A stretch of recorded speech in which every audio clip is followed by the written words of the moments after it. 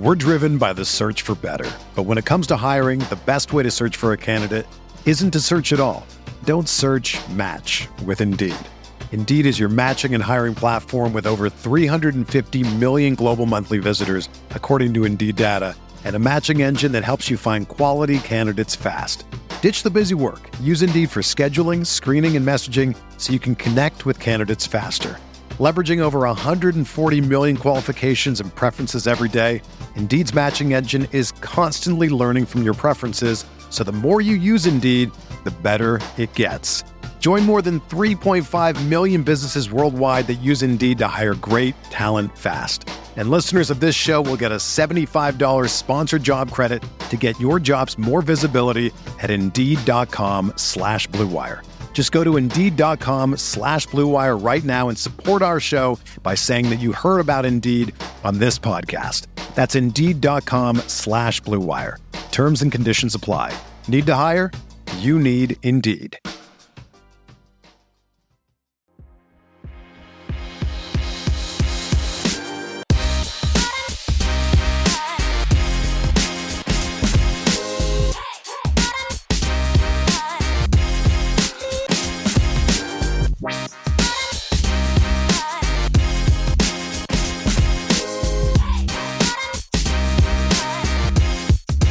And we are back, ladies and gentlemen, with another episode of The Bearcast, presented by the Blue Wire Podcast Network.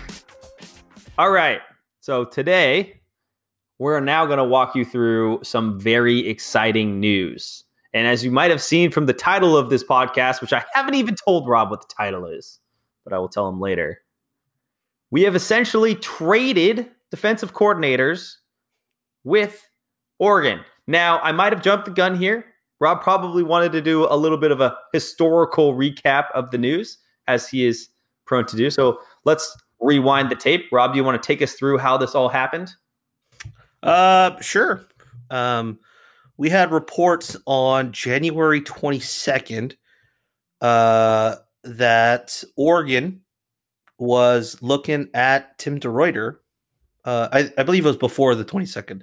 22nd was announced. So let's backtrack even further. Andy Avalos leaves Oregon as the DC, becomes the new head coach at Boise State. They have a coaching vacancy.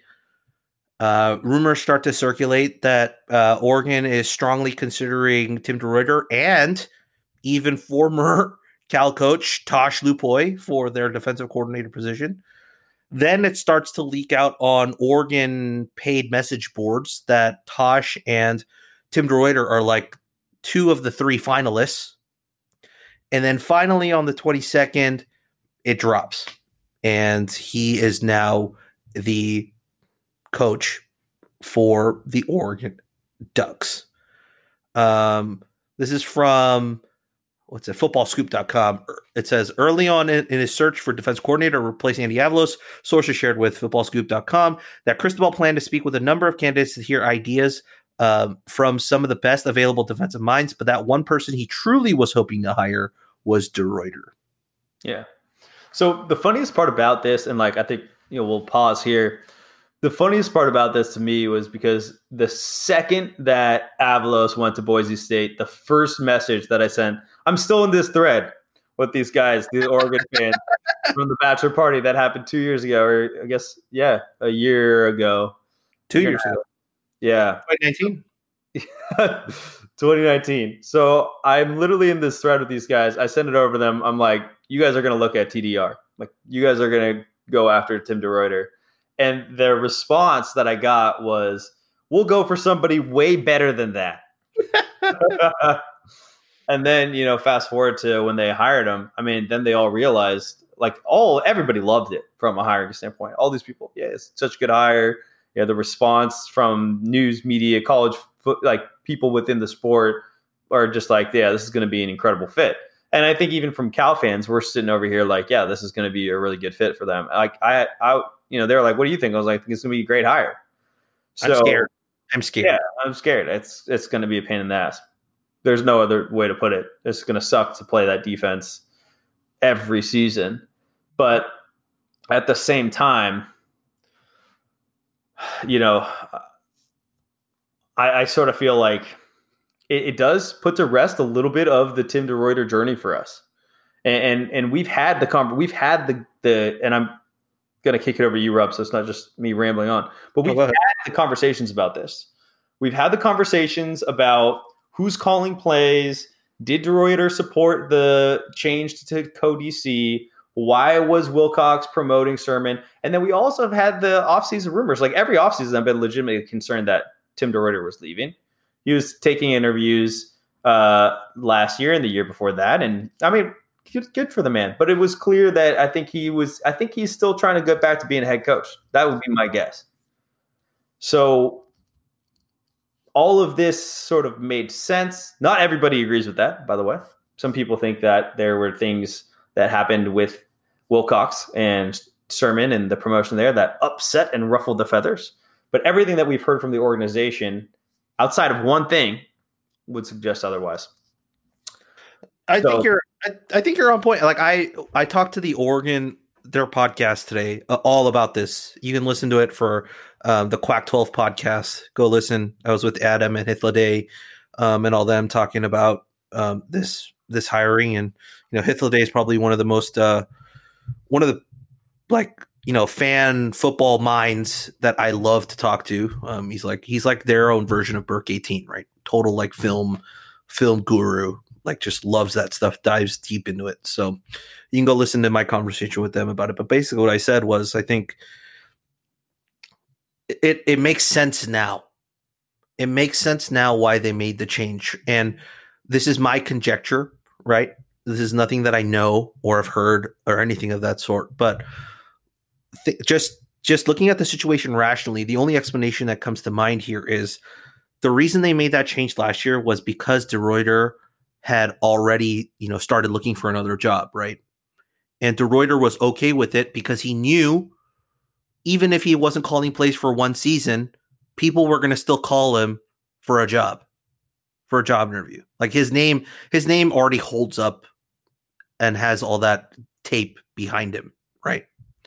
So that was done. But the kicker for this season, and I think this is the reason why he became another defensive coordinator and not another head coach, was COVID. If you had an actual normal season, I think more football teams would have called him as a head coach, right? And this would have been less scrutinized. And if he had just moved on to becoming a new head coach, then everyone's just like, you know what? That was the smart move, where he puts in his successor. He already knows he's going to be moving on to becoming a head coach somewhere. And he helped the program and helped a younger defensive coordinator, learn the ropes with him standing on the sidelines for him, right? And it would have been just a happy story. But COVID happens. We get a shortened season, which doesn't mean anything. And then also, because of COVID, finances are hit across the board where teams are not as willing to fire their head coach this year in the Power 5 conferences as we might have seen if it was a regular season. So because that's the way it happened, now you're sitting there with defensive coordinators that switch roles because you expected one defensive coordinator to move on, but he doesn't have any job availability. So do you switch those roles back? You can't at that point. That creates even a worse scenario for you, where people are like, oh, they gave it back to DeRuyter because Sermon sucked this year, right? You don't want that PR disaster on your hands. Thankfully, the Oregon job opened up, and it fit perfectly in with, I think, what DeRuyter wants to do, which is to be a play caller, to be a coach. And I think Cristobal realistically is just going to leave the defensive side just straight up to DeRuyter. He's not going to interfere with that whatsoever. So, I didn't tell this to the Oregon guys, but I was like, dude, if you guys have a good year next year, he might bounce after just 1 year. You might be looking for another defensive coordinator after a year. Because this would have been just a stopgap of I just wanted to be another play caller for another year just so I can get, people to talk to as a head coach the following year. Right. And I think that's a very realistic possibility here. So did we end up losing a lot? Sure. But realistically, no, because if we were already expecting him to move on this year. So I think that's from what you were saying, I was really going to jump onto that. One, I think the COVID point is smart, and that more opportunities weren't as available and there wasn't a bigger body of work to maybe highlight. I think that if he has success year one in Oregon, worst case by year two, he's going to, it's going to be the same thing. It's kind of like it seems to be a rotating door there right now on the defensive side of the football, even pre-Cristobal, right? Didn't Levitt? It was like yearly. Yeah. So they've had a hard time keeping guys in that position. I mean, for good reasons for them. Like they go there and then boom, they get a head coaching gig. So not bad for someone that's looking to go do that. But I think that makes sense to me. I think so let's talk about the Gerald Alexander tweet. So after Tim DeRuyter it was announced that he was leaving, GA tweeted out that, congrats to Tim DeRuyter for getting the position that he deserves. Yeah, the actual tweet. The tweet says, "Congrats to my guy Tim DeRuyter getting back in the position he deserves to be in." So, what did you think about that? I think people were overanalyzing it way too much. I think it was just a tweet about how he's a good defensive coordinator and he deserves to be a play calling defensive coordinator. There's no ill will to say that the staff handled it poorly and they shouldn't have demoted him. I didn't read into that like that at all. It's just a dude he respects, and knowing GA's personality, having talked to him for so long, he's not the type of guy to subtweet like that. It's just a straight up, I respect you and I'm glad you got another opportunity for yourself. Done. It's true. I'm in that camp too. It was more controversial than what we'll end up talking about. Yeah. But at first I was like, damn, that GA tweet is kind of damning. But then as I thought about it, I was like, dude, I don't know. He seems like a dude that's just genuinely excited for people. And I don't know if he cares and puts too much thought into what, it's like, oh yeah, I'm going to show them. I also left on a really good note at Cal. It would be really out of pocket for him to just suddenly turn on that. I was interested in maybe asking that question to Trey later. But I think, all in all, let's introduce, take us through what happened just, today. Well, reports started coming out of who would be taking the Cal position, right? And there were a lot of, speculation starting to occur. And, of course, the big name on Cal fans, minds was, would they try to bring back Tosh? Because they tried to bring him on the first time when Wilcox first got here, right? And so the name's linked. They were like, are they going to try and bring him back? Every defensive availability. Yep. Is Tosh coming back? Yep. But then Coach Keith Hayward, who's the Oregon assistant head coach, co-defensive coordinator, and the safeties coach, that name started to pop up, and a lot more smoke started to appear until this afternoon when we got the official notification from a bunch of national writers saying that he is going to be hired. And then right before that breaks, Coach Hayward puts on his Twitter, thank you, Oregon, for my 4 years here. Oh, I thought that was super classy. I've never seen that before. He did that before the official news got there, so that the insider scoop, he got that out before the insider scoop, basically. Yeah. Because the rumblings were kind of happening, still not so much on Twitter, kind of on the boards. Yeah. And as soon as it still wasn't really the national reporters, and then he put that out, and then so I thought that was actually a pretty top class move right there versus what normally happens.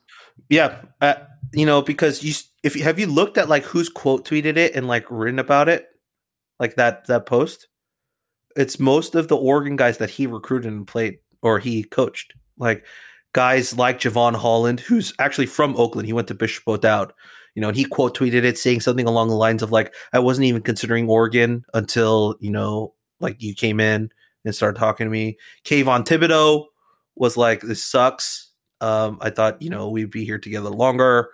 a bunch of the recruits that he brought in, and his recruiting prowess speaks for itself. And I think Andy's like smiling and like super excited right now. All right, so yeah, let me tell you like why I like this so much. So all right, I think of like this as a trade, and that's SportsCenter was running the headline. I mean, I take lunch at 2:00, so I've been watching like NFL Live, and so I've been seeing the bottom line. The bottom line ticker was like Cal and Oregon swap DCs. It's like, have you ever seen that? Like, never. No. So that's on the headline, but the lower line. But anyways, I think that if you were to say, like, we knew that the rumblings were there. DeRuyter was looking. DeRuyter didn't really have that long-term lens. And you look at, there's two fundamental questions here. Will Tim DeRuyter be successful at Oregon? Yes. Will the Cal defense probably not lose that much by not having DeRuyter? Also, yes. And did we gain kind of what we needed? And I'll let you talk to this too, because I think you quote tweeted what I saw. But on the recruiting side, like, this is the growth that we need. And it's not like we need him to come in with Tim DeRuyter's like schematic, like, scheme or something like that. Like we Wilcox is a gifted mind enough to have spent enough time with Tim DeRuyter to understand how to disguise and game plan. I'm not as worried about that loss versus what we return. And so I think as we were talking about it, if we had filmed this when DeRuyter announced he was leaving, we might have had more emotion to it. But now we've seen sort of what it has ended up in. I think it could be a big win for Cal.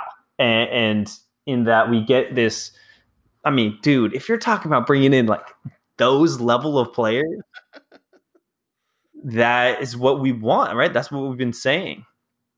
So, I mean, now you're talking about Yates. Now you have Hayward. Like, Tui back in the day used to be a dynamite recruiter. We already know what Regal's done in Arizona. Dude, this staff can recruit like crazy. Yeah. I mean, we're not even talking about like Andrew Browning, who's now becoming like a stud coach.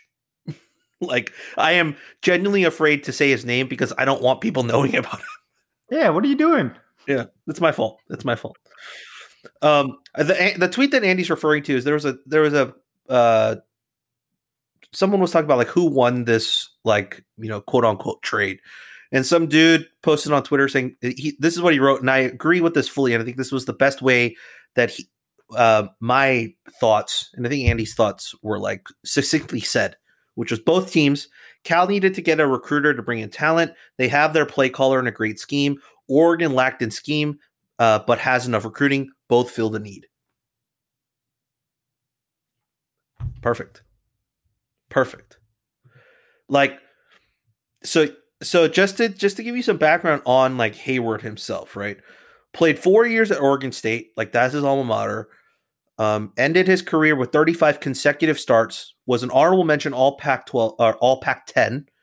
He played professionally a little bit in the CFL, NFL Europe, Arena Football League, and then he became a grad assistant for Oregon State in 2005. Then he moved to Cal Poly and coached linebackers. Then he moved. Now this is where it gets fun, is because ever since Cal Poly and him coming back into the Pac-12, that's the only place he's ever coached outside of 1 year at Louisville. He's coached with the Ducks since 2017. He was a carryover from Willie Taggart's staff into Cristobal's staff. He coached at Washington. He coached at USC, and then also went back and coached at Oregon State. And the connection here is that Hayward was an assistant coach under Wilcox at Washington and at SC. And that's where the connection is to bring him in. Now, Andy smiles every time he thinks about this type of talent that Hayward brought in. And let me just name you a few players that he's either coached, right, just to show that he can coach guys to get to that next level, or the talent that he's brought in. So here are the names. Players like Desmond Trufant, Brandon Cooks, Marcus Peters, Adoree Jackson, Juju Smith-Schuster, Sua Cravens, Iman Marshall, Marvell Tell, Jair Alexander, Kayvon Thibodeau, Javon Holland, Kevin King, CJ Pollard, Sean Dollars. Crazy.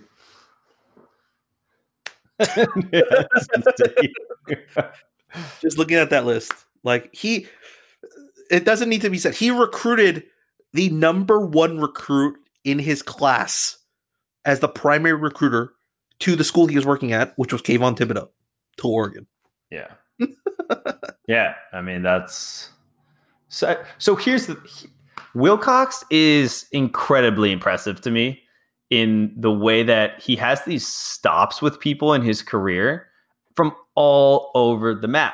Yep. Boise State, Oregon, Washington, SC, and Tennessee, Wisconsin. So he has these stops, and he's able to make these relationships where somebody like that at a place like Oregon is like, yeah, I'll do this. Or Greatwood is like, yeah, I will. I'm near retirement. I will come down here and help you get this thing off the ground.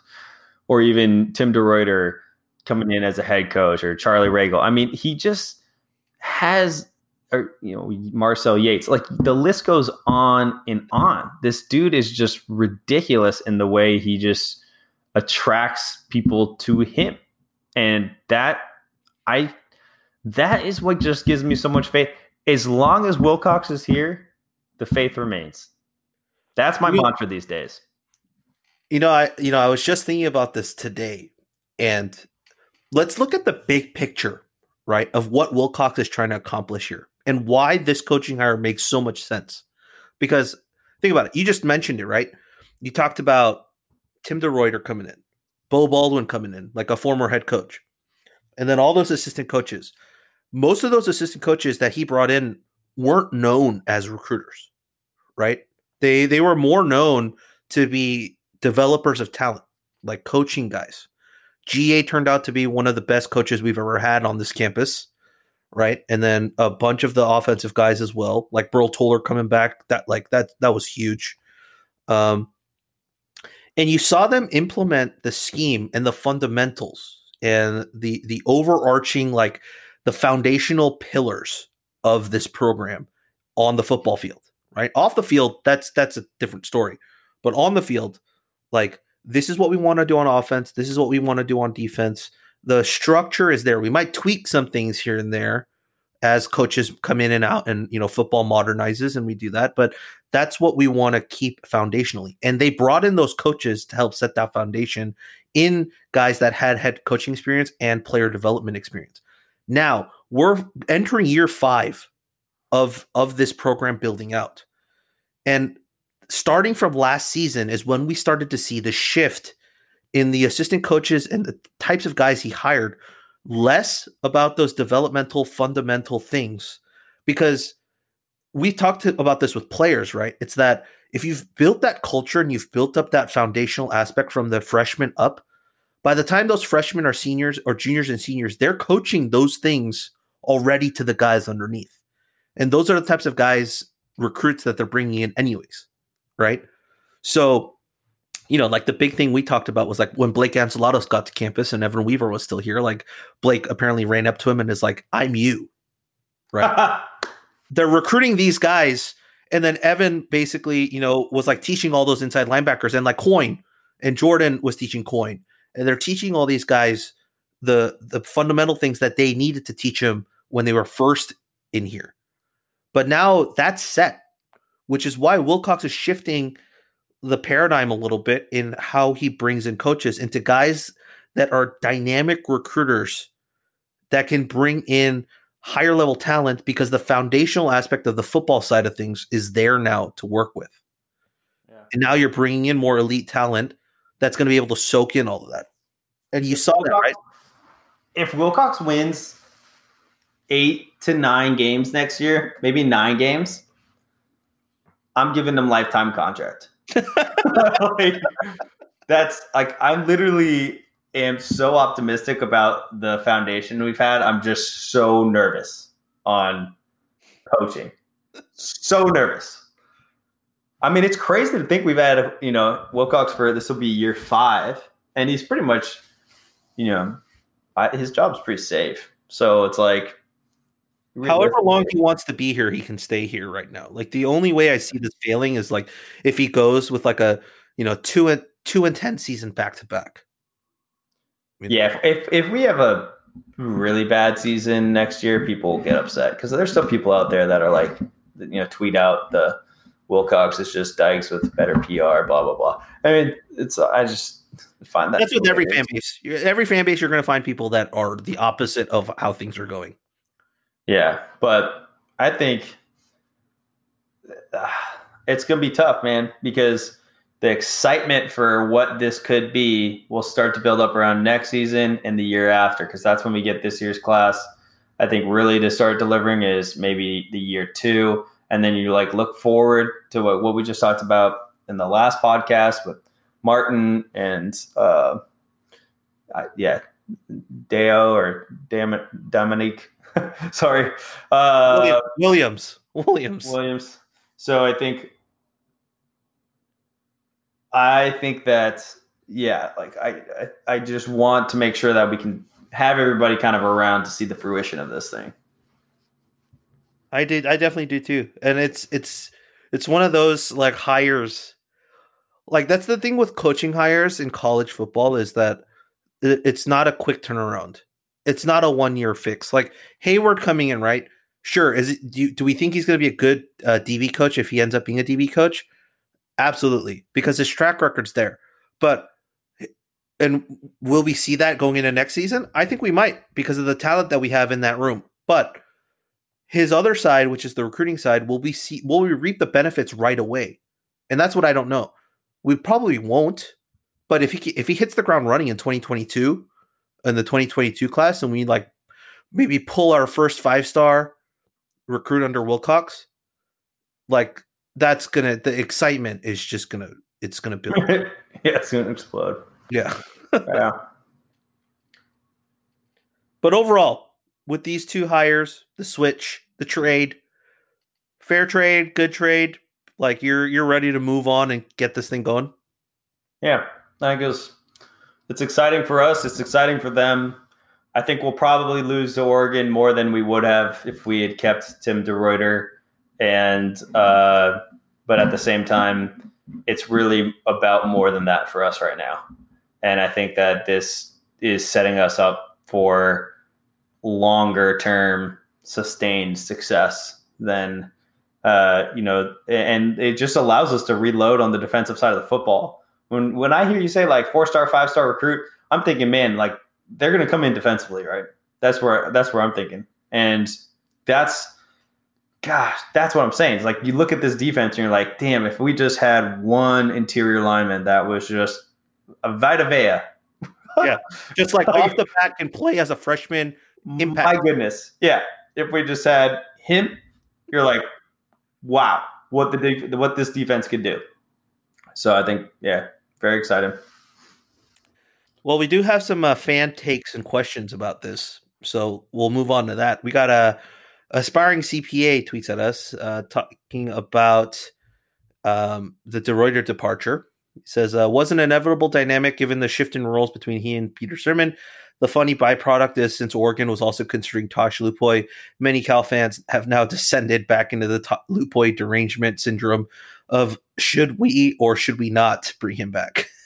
The LDR, Lupoy derangement syndrome. I like that. It's always going to be there. It's always going to be there. And I think to that point, the reason people were always wanted Lupoy back, at least the people in that camp, was because of his recruiting side, right? I think Hayward replaces that perfectly. It fills that void perfectly. Yep. 100%. No, I think the Tosh Love, man, it's hard. I wish, I worked with Tosh. Really, it seemed like genuinely good dude. Players loved him. Staff loved him. But we still we have, I don't know. I don't know if maybe I just moved on from this idea. And as you look at how people are navigating this situation now in recruiting and the shit that Tosh was doing didn't fly. Like this, it just wouldn't fly now, you know? And I think people change, but they don't change as much as we'd ever hope. Yeah. So if you're getting Tosh, you're getting Tosh with baggage and you're getting Tosh with risk. And so we can't imagine Tosh as just Tosh as he was, because we have to evaluate him as a professional. And as a professional, he was handing out cups of coffee that were filled with money instead of coffee to high school kids, and then helping them pass their classes. And then he left and, took recruits with him and bought himself a boat, or got himself a boat. Like, our obsession with I'm so happier with the Hayward hire than I am hiring Tosh. Like, it's like the retread.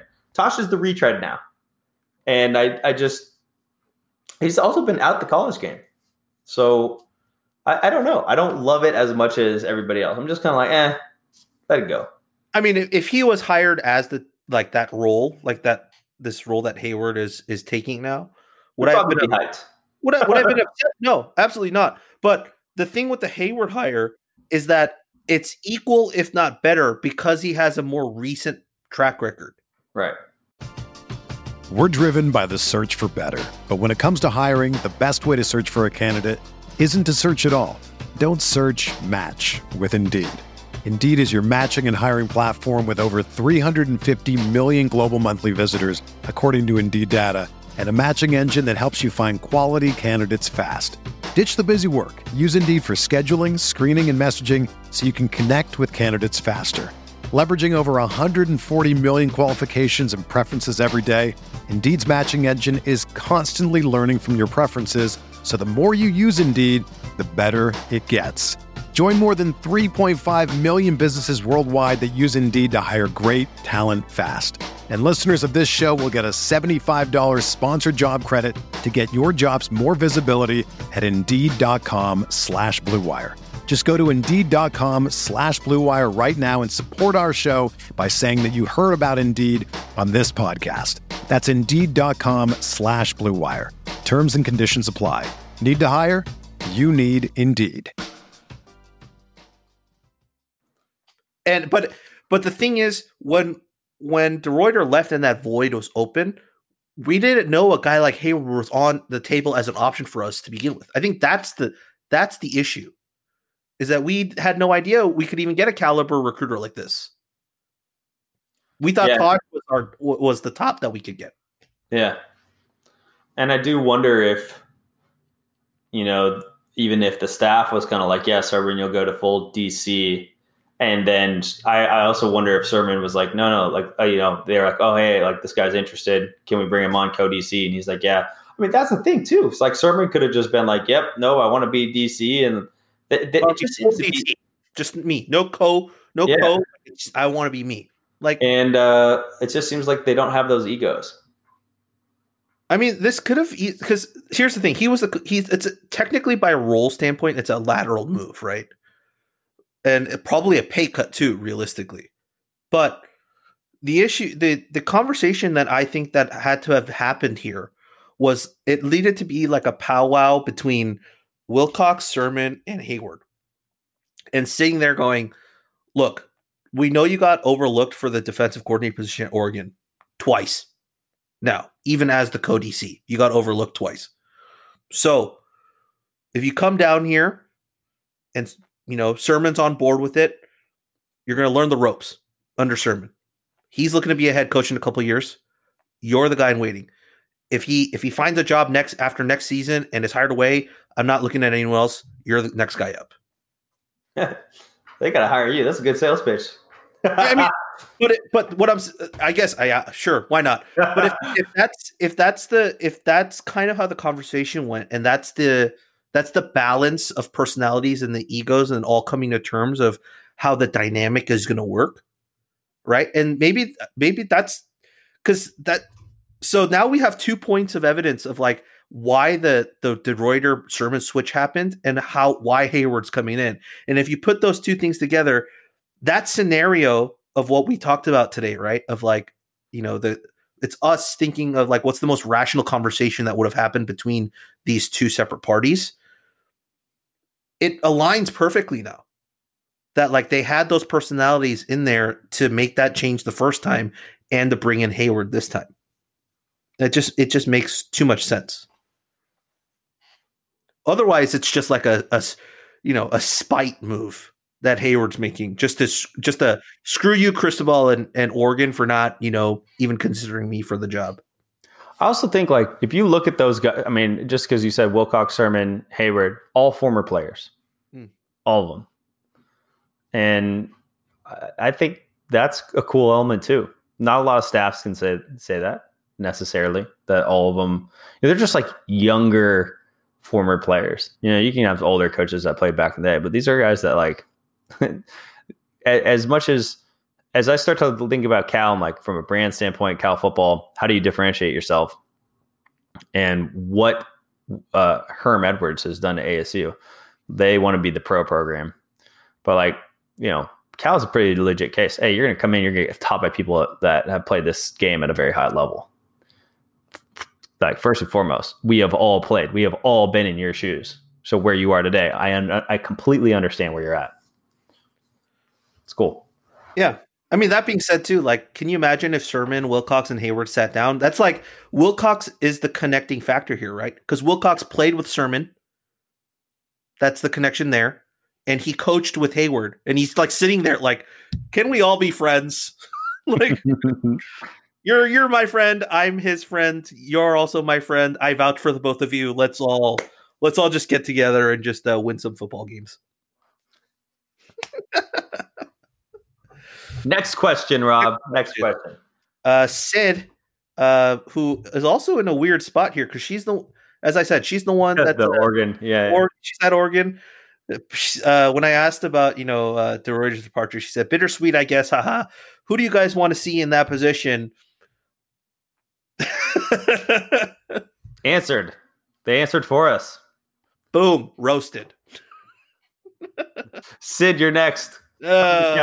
We're going to get you as a transfer. Don't you worry. All right. And then, then we had some things from Saman about, you trading your fandom for Aaron Rodgers coming to, All right. So let's do it. Why in the hell? Can you give me a legitimate explanation? Jay tried on Twitter. I said I still don't understand. Of what? Give me a legitimate explanation of two things. You have 2 shots at this. All right. Why are you running a cover 1 defense with 8 seconds left and the opponent has no timeouts? At the end of the first half. The end of the first half. Second question.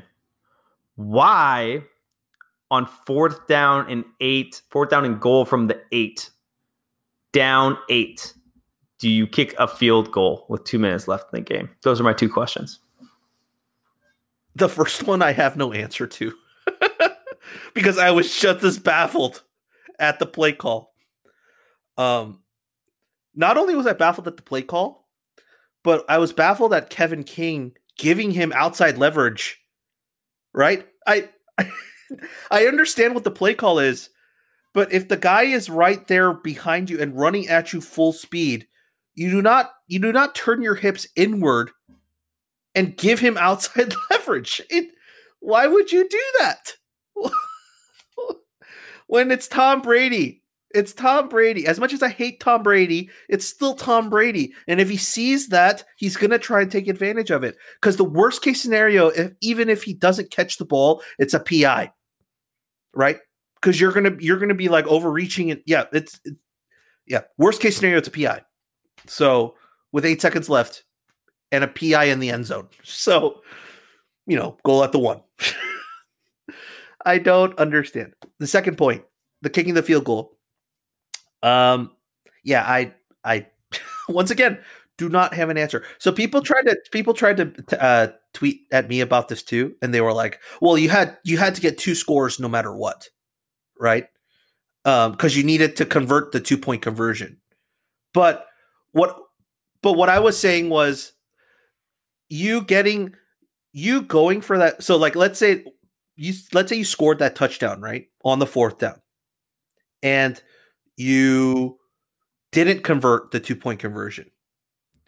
You still don't need a touchdown. All you need is a field goal, and you win the game. You don't need to go all 100 yards let's say if you start on your 1, right? You don't need to do that. You just need one stop and you need a field goal. If you miss the touchdown on 4th down and you give them the ball back, right? They're not, if it's a touchback, they're not starting on their own 25. Because you turn the ball over on downs, they're starting on their own 8. So you have more yards to work with. And that's the thing too, right? Remember right when they get like 8 yards on that 1st down, instead of they cause the penalty to give them the 1st down to save clock. You had more space to do that if you gave them the ball on the 8 and not on the 25. Yeah. Now they're in field goal range. I think people were missing. That was a big thing I think people were missing too. They're like, I thought that was so stupid. Like Tampa's running game had been abysmal.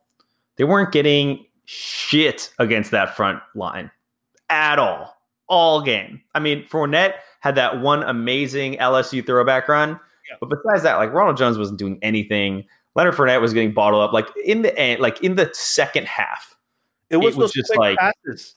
Flat. That's what did him. And that pass that got him 8 yards, right, was just a little quick out to the sideline. And it got them to the 8-yard line. Like, I don't think they pass on the 8. I really don't. No, they don't. I don't think they do because it's way too risky. Not and after Tom threw 3 ducks. Yeah. 3 of the worst interceptions I think I've seen. It was such an ugly game. The whole game was ugly. The whole second half was ugly. It was so winnable. Oh, so winnable. I mean, my poor buddy who's like diehard Packers fan. I was like, man, I don't even know what to tell you. Besides that, I'm coming to steal your quarterback. Like, Niners are coming. We're going to take Rodgers and we're going to go to the Super Bowl and like see you guys later because I don't know what the hell your coach is doing. I think Matt LaFleur the Packers have a legitimate case to fire him. That was probably the worst head coaching I've seen in a long time. And defensively, like you have to get rid of Mike Pettine or whatever. Like, yeah, the time management was egregiously bad. Like, it's just so bad. Oh my goodness. Yeah, we're on NFL talk. All right, I got one NFL question for you that I wanted to bring up, and then we have one basketball question, and then we'll close. NFL question: you as a Niner fan, do you trade for Aaron Rodgers or do you trade for Deshaun Watson? Well, everyone else would say you trade for Deshaun Watson. I was just explaining this today. I do not care. Just go get Aaron Rodgers. I was like, my friends were laughing at me. I was like, Jimmy G plus a first and a second. Is that good enough? No. They say no. But for Rodgers? Yeah. Not good enough. That might get you Matthew Stafford. He's 37. He's so old. He's 37, but he has 3 years left on his deal. And if you put him in the same echelon as Brady. like I know. Brady, for 4 years, he's going to play for 5 more years. But that's my secret. They don't have to know that. Damn. But if he really wants out, I mean, first, second, plus Jimmy G, starting quarterback in the league. I mean, they're going to say, like, thank you, but no thank you to Jimmy G because we have Jordan Love that we'd rather start. You get Jimmy G if you want him or not.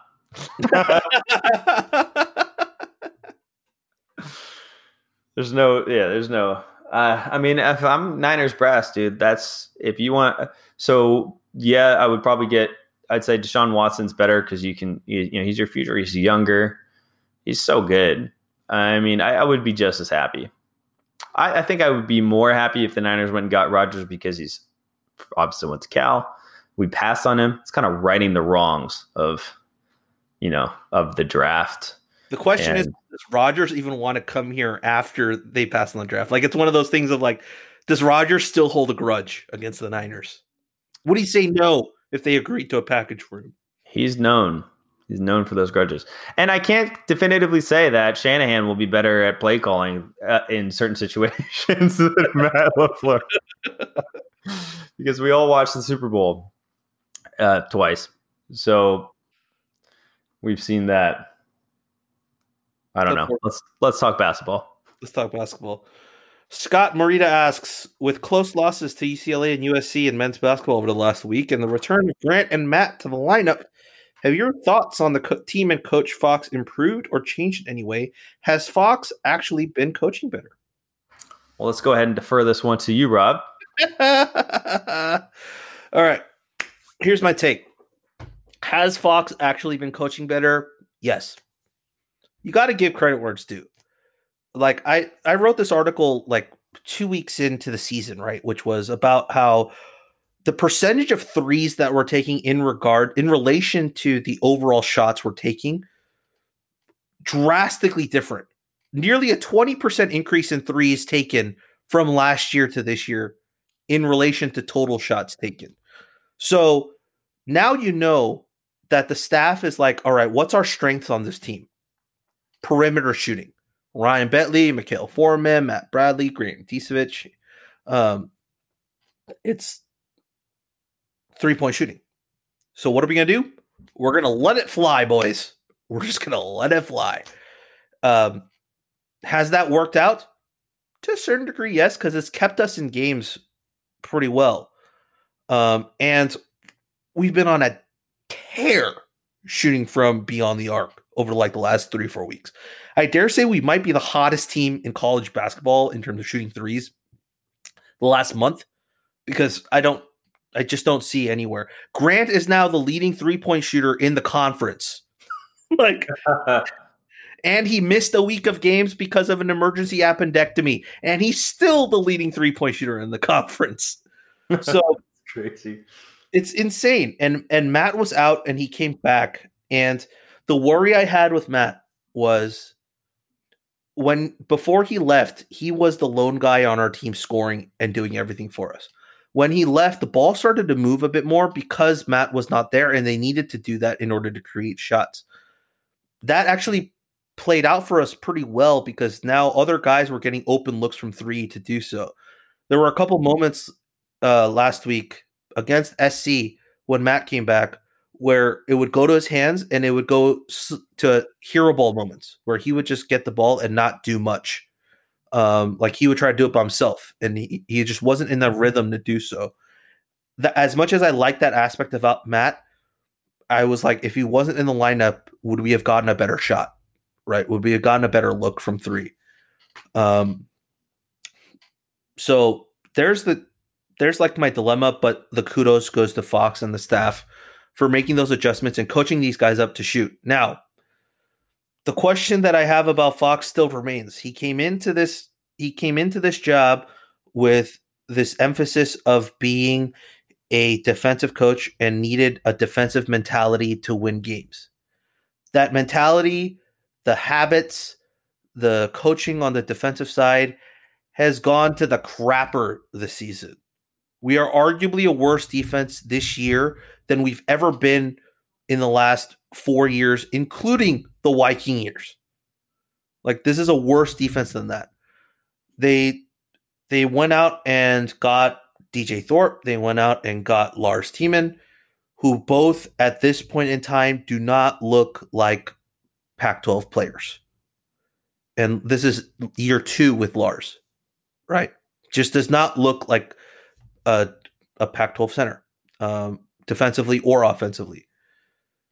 Andre is our best guy, but he's undersized to play that position. Like, and you saw that against SC when he's playing guys like Mobley and the two Mobley brothers, right? He's just defensively can't handle that. He's way better as a stretch 4. So it goes hand in hand. Did he do the coaching adjustments well? Absolutely. But has he whiffed on recruiting, and has he ever gotten recruiting down well? No. And does it look like it's that on the upswing? I don't know. Like, you look at the recruiting class coming in next year, it's like Marsalis Roberson, who's like a 6'5" wing guy. Great. Then you got 2 centers coming in who are both undersized again in Obina and Sam. And now you have 5 centers on your roster, 2 of which don't look like they look like Pac-12 players, and 3 who are undersized. Like, I don't know. We can't keep trying to hit home runs with diamonds in the rough. Like, you can only take those gambles. Like, that was the thing with Konzo, right? Like, he brought in Ivan, he brought in Jalen, but in that same class, he brought in Roman Davis. Right. He was 8. You're allowed a Roman Davis if you bring in a Jalen and an Ivan. You can't win in a Pac-12 conference if you bring in 3 Roman Davises. It just does not work. It does not work. And that's the issue I have here. Like, I don't know how many times I've said this. Like, I don't hate the guy. It's just he was the wrong hire for us. We're at a point in time where we couldn't hire a retread coach. We needed to just swing for the fences here. We were at rock bottom. There was no need to stabilize the ship. And basketball is collegiate basketball is one of those sports where 1 year can turn you around. You get 1 year of good recruiting, and that can vault your program, into the stratosphere. Yeah. It's the one sport that you can do that, right? And where does that impact happen the most? Recruiting. And where does Mark Fox not do well? Recruiting. And we haven't seen, the fruits of any of the assistant coaches come to fruition yet. Like Chris Harriman probably got us, the international recruits, but like Andrew, Coach Francis, like hasn't really. I don't think he hasn't been. He was the one that people were like, oh, he's a good recruiter. But like we haven't seen that come to fruition yet. And then like he kept Marty Wilson on from Viking staff, which all of us are like, why would you keep anyone on from this previous staff who was the worst coaching hire in Cal basketball history? I don't know. He like it's weird because he talks about like how he like has all these connections to all these coaches, and it's the exact opposite of Wilcox. Wilcox never talks about the coaching connections that he has, and yet always seems to bring in freaking amazing hires, right? But like Fox name drops all these coaches that he like talks to on the normal, like Coach K or Van Gundy and Roy Williams, and like just all these names. But like he brings in assistant coaches and keeps holdovers from the previous staff, as if he didn't have anyone else to ask to hire. Like, I don't get. There's a disconnect for me. So, that's some damn fine analysis, Rob. Damn fine back to analysis. The question: has Fox actually been coaching better? Yes, offensively. That's the caveat there. Have my thoughts on the team and Coach Fox improved or changed in any way? Improved? Yes, because it feels like if we shoot threes like this, we'll be in every single game. And because of how hot we are 3-point shooting wise, there is a path for us to somehow miraculously win the Pac-12 tournament. Is if we shoot fire. If we shoot fire from 3, right? If we shoot fire from 3 for 4 straight days, we can win the Pac-12 tournament. There's a viable chance there. But has my opinion of the season changed? No. Like we still could go winless the rest of the season. Like we could eclipse what Viking did and just win 2 conference games this year. It's possible. It's very possible. I mean, we're still dead second to last in the conference. Hot garbage. Yeah. I mean, the Pac-12 looks good this year. It looks like UCLA, USC, Arizona, Colorado, and Oregon, and potentially Stanford could be tournament eligible. You know what the funny really good. You know what the funnier part is there's that, how like it's in Indianapolis this year. But one of the things they said was you need to be 2 weeks clear of COVID in order to make that trip to Indianapolis.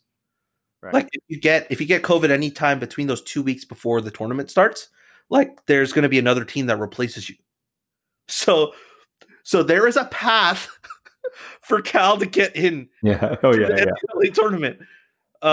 Like, I don't know what they're going to do. Like, is it RPI based? Is it by conference? Like, if the conference like just shift down, like if you get 5 guys in from your conference, if one of those guys can't make it, does the next guy from your conference get to go? Which would be hilarious if like 5 teams from the conference gets in and then like 4 of those teams can't go because of COVID, and then Cal somehow gets in because of this rule change. Like, oh my goodness.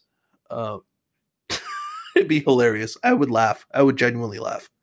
That's so funny. Yeah, I mean, then you're just going to say the same thing. If Cal gets hot, we can make a Cinderella run. We can make a Cinderella run.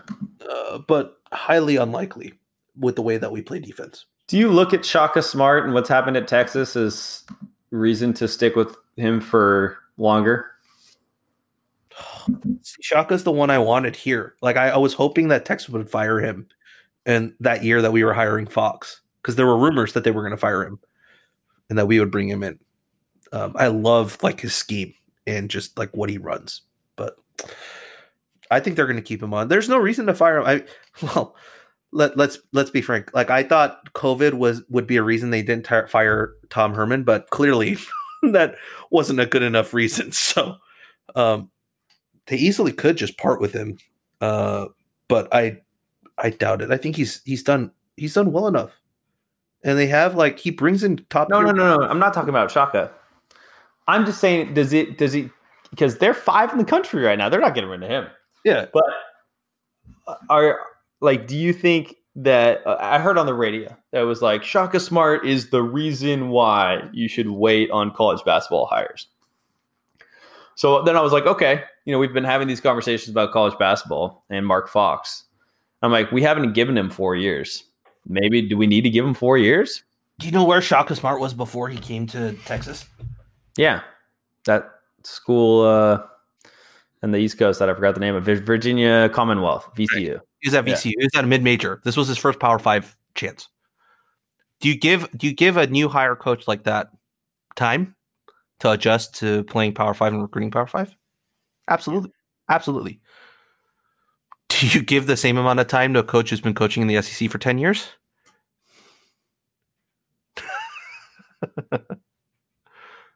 Right? Like, that's the thing. Like, if we hire Dennis Gates tomorrow, he gets 4 years, who's lighting it up with Cleveland State, even though he was an assistant with Florida State for that long, you give him like 5 years to do so, right? Yeah, like to make that trek, unless he's like abysmal, like Viking was, like it was just straight up, garbage basketball. But like, think about it. Like, think about it this way: if we went out and hired Mark Jackson, right now for Cal, and he comes in and it's this for 2 years, do you give him another 2? I don't know, but he would recruit better. I absolutely agree. But I think it's just one of those things where it's like, you already know what you get from a retread coach, right? There's no upside there. You already know what their ceiling is. They just don't think you can do it. There's no way we're getting rid of Mark Fox. After this season? Absolutely not. After next season, though, there can be questions. Yeah, after next season. But it is. That's too bad, because we might miss out on Dennis Gates. I probably would make that trade right now. I would. Yeah. I would make that trade in a heartbeat. Why wouldn't you bring home a guy who wanted to be here, who's interviewed for the job here multiple times? Who wants to be here? He wants to be here. Why would you not bring a guy home? It sounds like it pains you physically. It does. It pains me more physically because of how well Cleveland State is doing this year. They're dominating. Yeah. Did you see Nick's article? It was like Dennis Gates, or his tweet, like Dennis Gates, or that Cleveland State was bottom 2 in their conference the year before, like the last few years before Dennis Gates arrived. And now in 2 years, this is Dennis Gates' second year as Cleveland State's head coach. in that second year, they're the top of the conference. Yeah, I mean, that's the type of coach that we should be that's what I think. It was like, you're like, Mark Fox, 2 years, not a lot of time, but we kind of got to make this move. I mean, if you're a business, you're making that move. If you're Cal, totally different story. If you're any other Power 5 conference, you're making that move. Yeah. Or any other Power 5 conference team, you're making that move. Just not here. Like, remember when Alabama hired Avery Johnson and then like they fired him like 2 years after the job? Like, that's an NBA championship like finals head coach. Yeah. You have 2 years and you fired him because he wasn't good enough. So, anyways, I think that's a good spot to leave it. Once again, you've been listening to the California Golden Bearcast. I'm Rob Huang. You can listen to us everywhere and anywhere. And if you're already listening to this, then you already found us. So good with that. If you're listening on Apple Podcasts, by the way, please give us a 5-star review. You can, I'm going to steal this from the Quack 12 podcast. Adam said you can give us a 5-star review and just say this is the worst podcast on the planet in the review. But just give us a 5-star review. You can leave us the worst comment in the world. But just give us a 5-star review. We'd appreciate it. You can find us on Twitter at Golden Bearcast. You can find me on Twitter at Rob11HWG. And you can find Andy at AndyJBSmode. You can find the rest of our written stuff at rightforcalifornia.com, where we got you covered for all things Cal basketball and all things Cal football and all things Cal related, which right now is a ton of news. So with that, we bid you adieu. And as always, go Bears. Go Bears.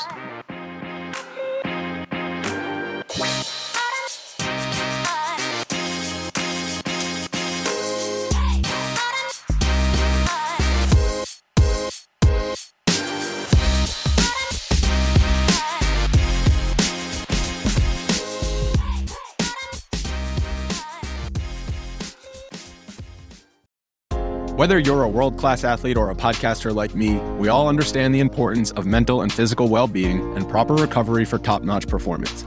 That's why I'm excited that Unified Healing is sponsoring podcasts on the Blue Wire Network. Unified Healing is a new and super innovative global network of wellness centers powered by Energy Enhancement System, or EE System. If you haven't heard of the EE System yet, then you'll want to listen up. This technology promotes wellness, deep relaxation, purification, and rejuvenation. Wherever you are across the globe, access to a center is easy and affordable. Interested in experiencing the EE System technology for yourself? Go to unifiedhealing.com/bluewire to learn more and find a center near you. That's unified, UNIFYD, healing.com/bluewire. No material or testimonials on the Unified Healing website are intended to be viewed as medical advice or a substitute for professional medical advice, diagnosis, or treatment. Always seek the advice of your physician or other qualified healthcare provider with any questions you may have regarding a medical condition or treatment and before undertaking a new healthcare regimen, including EE System.